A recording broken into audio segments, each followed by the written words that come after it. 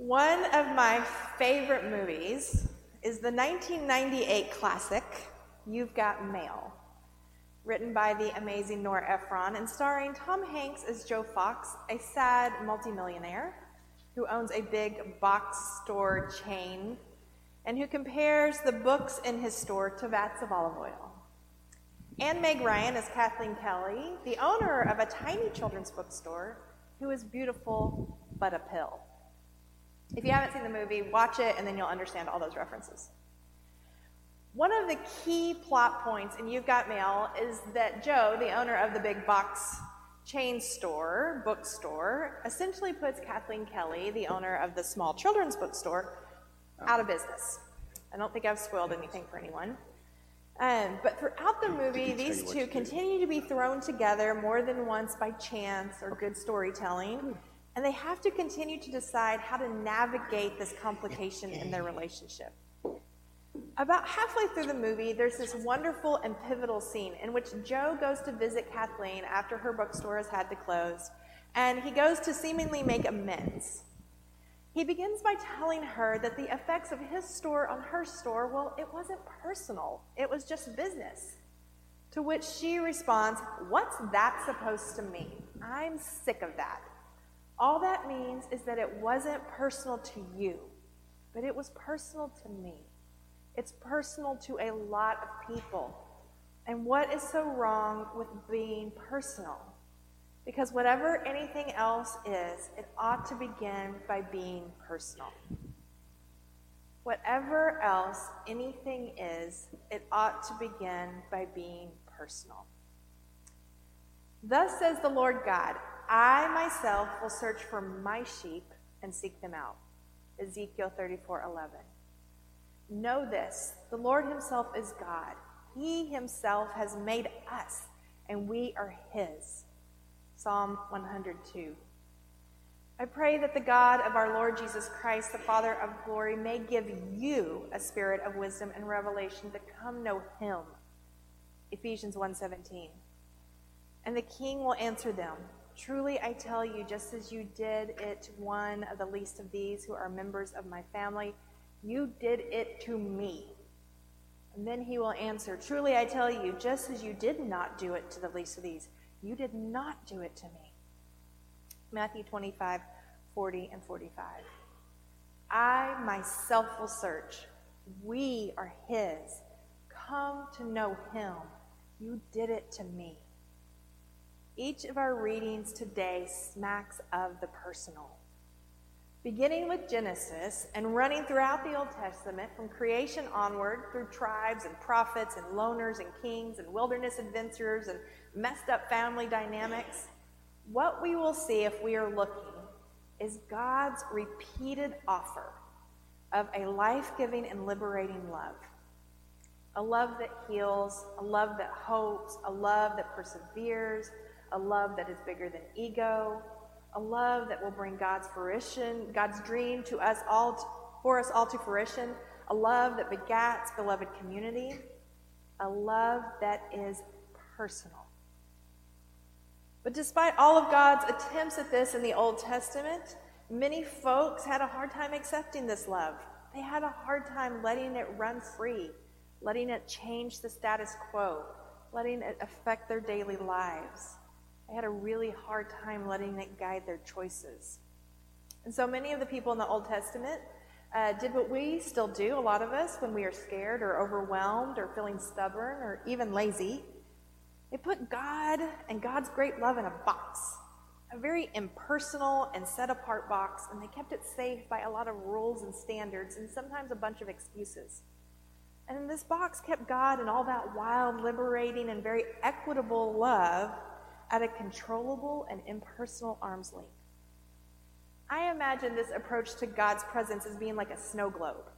The chaos and the beauty are all safely enclosed. It can be studied and observed and admired, but not exactly experienced. However, God is bigger than our finite snow globe attempts to contain God. And so before you know it, after the Old Testament, well, we get the New Testament, right? Because here comes God in flesh and blood, up close and in person. Patient and cranky and quick and angry and intentional and loving, overwhelmed and sacrificial. The birth, life, death, and resurrection of Jesus takes God out of the snow globe and moves him right into the neighborhood. And so through Jesus, we are offered the opportunity to understand that God's love and presence is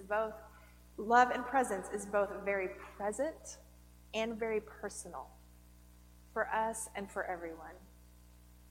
Next week, we will start our liturgical year over. We will enter into Advent, and we will enter into 4 weeks of living into the in-between space, basically waiting for the snow globe to be broke open, waiting for Mary to give birth, waiting for the world to start again.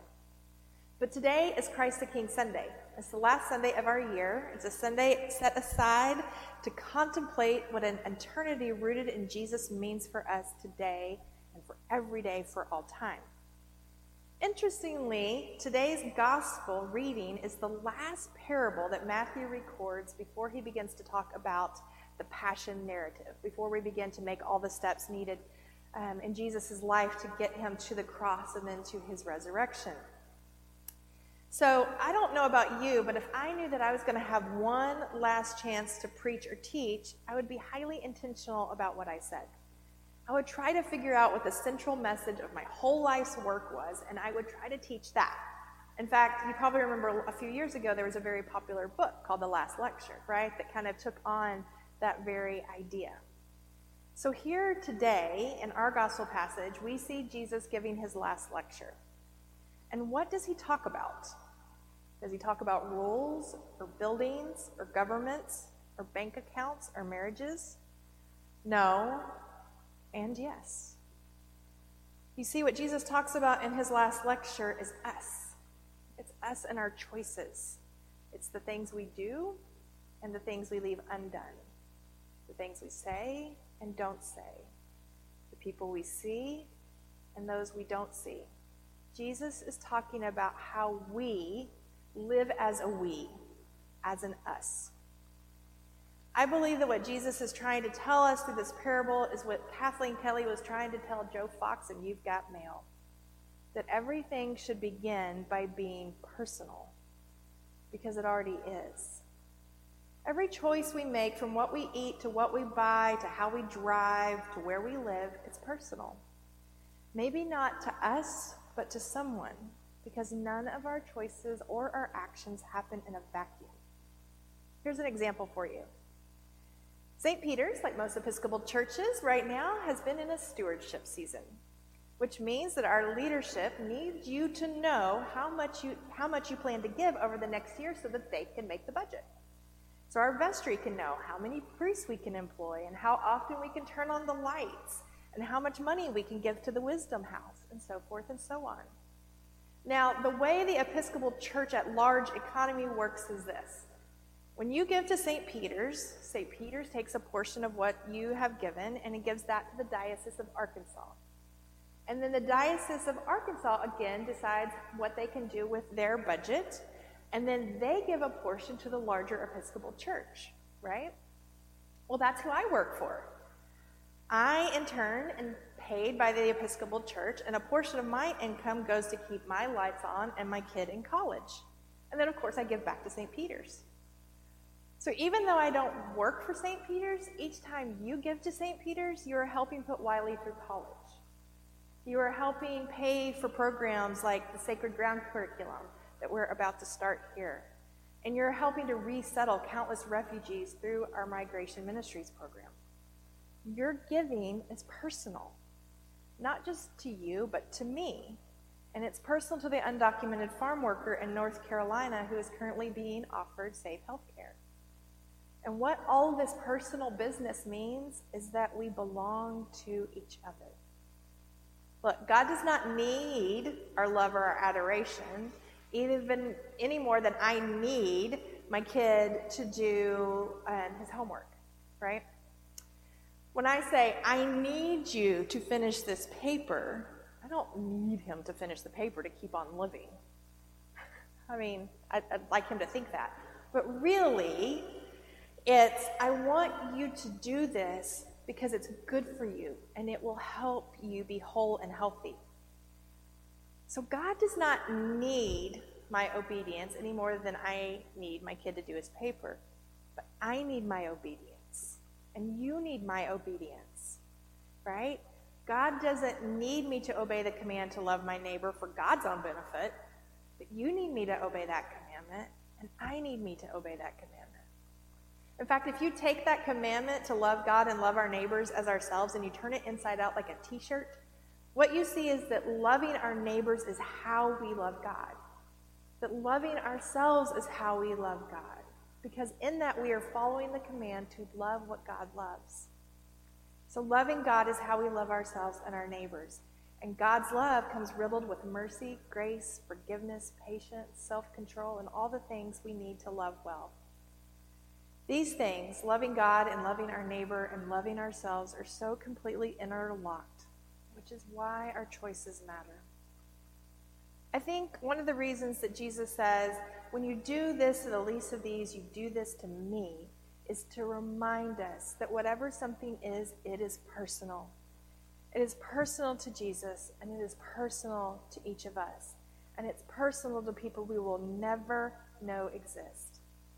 And because every choice is always personal to someone, the ramifications of our choices, from wearing face masks during a pandemic, to giving whatever time and talent we can to our church, to how we speak to the customer service person on the phone in another country, to how we care for the very land beneath our feet, they may not always feel personal to us, but they are personal to someone. And I would argue, and talk about this for ages if we had time, that the reason that we see such a divided nation laying before us is that we have forgotten that it's all personal and that we belong to each other. If I'm to understand today's gospel passage and looking back at God's work through all time and what God seems to have been doing from the very start, then I do believe that knowing God personally is important. And that in this parable, I believe that Jesus is laying out an essential path to knowing God. But the way that we know God and love God is through our personal relationships with others. Specifically by being in community with the hungry and the sick and the outcast and the lonely and forgotten, the widow and the orphan, the refugee, the neighbor, the abused, the poor. And all of us have fit into some of these categories at some point. Going back to You've Got Mail, I would like to assert that had Joe Fox not gotten to know Kathleen Kelly, he would not have learned that whatever something is, it is almost always personal. And had he not forged ahead and gotten to know Kathleen Kelly personally, he would not have found the great love of his life. In the same way, if we are unwilling to face the truth of our interconnectedness, we run the risk of missing out on experiencing great love ourselves. If we ignore the personal nature of God and the call to remember that everything is personal between each person on this planet, then we run the risk of cutting ourselves off from the greatest source of love there is. Jesus' last lecture reminds us that we each have a choice. We can distance ourselves from others, putting God and God's dream in a snow globe on the shelf, just to be taken down and studied intellectually, or for some sort of warm, fuzzy feeling on holidays. Or we can choose to live into the liberating and life-giving and sometimes wild and very uncontrollable love of Jesus and use our choices to build the kingdom of God on earth as it is in heaven, here and now, a very personal, beloved community for all.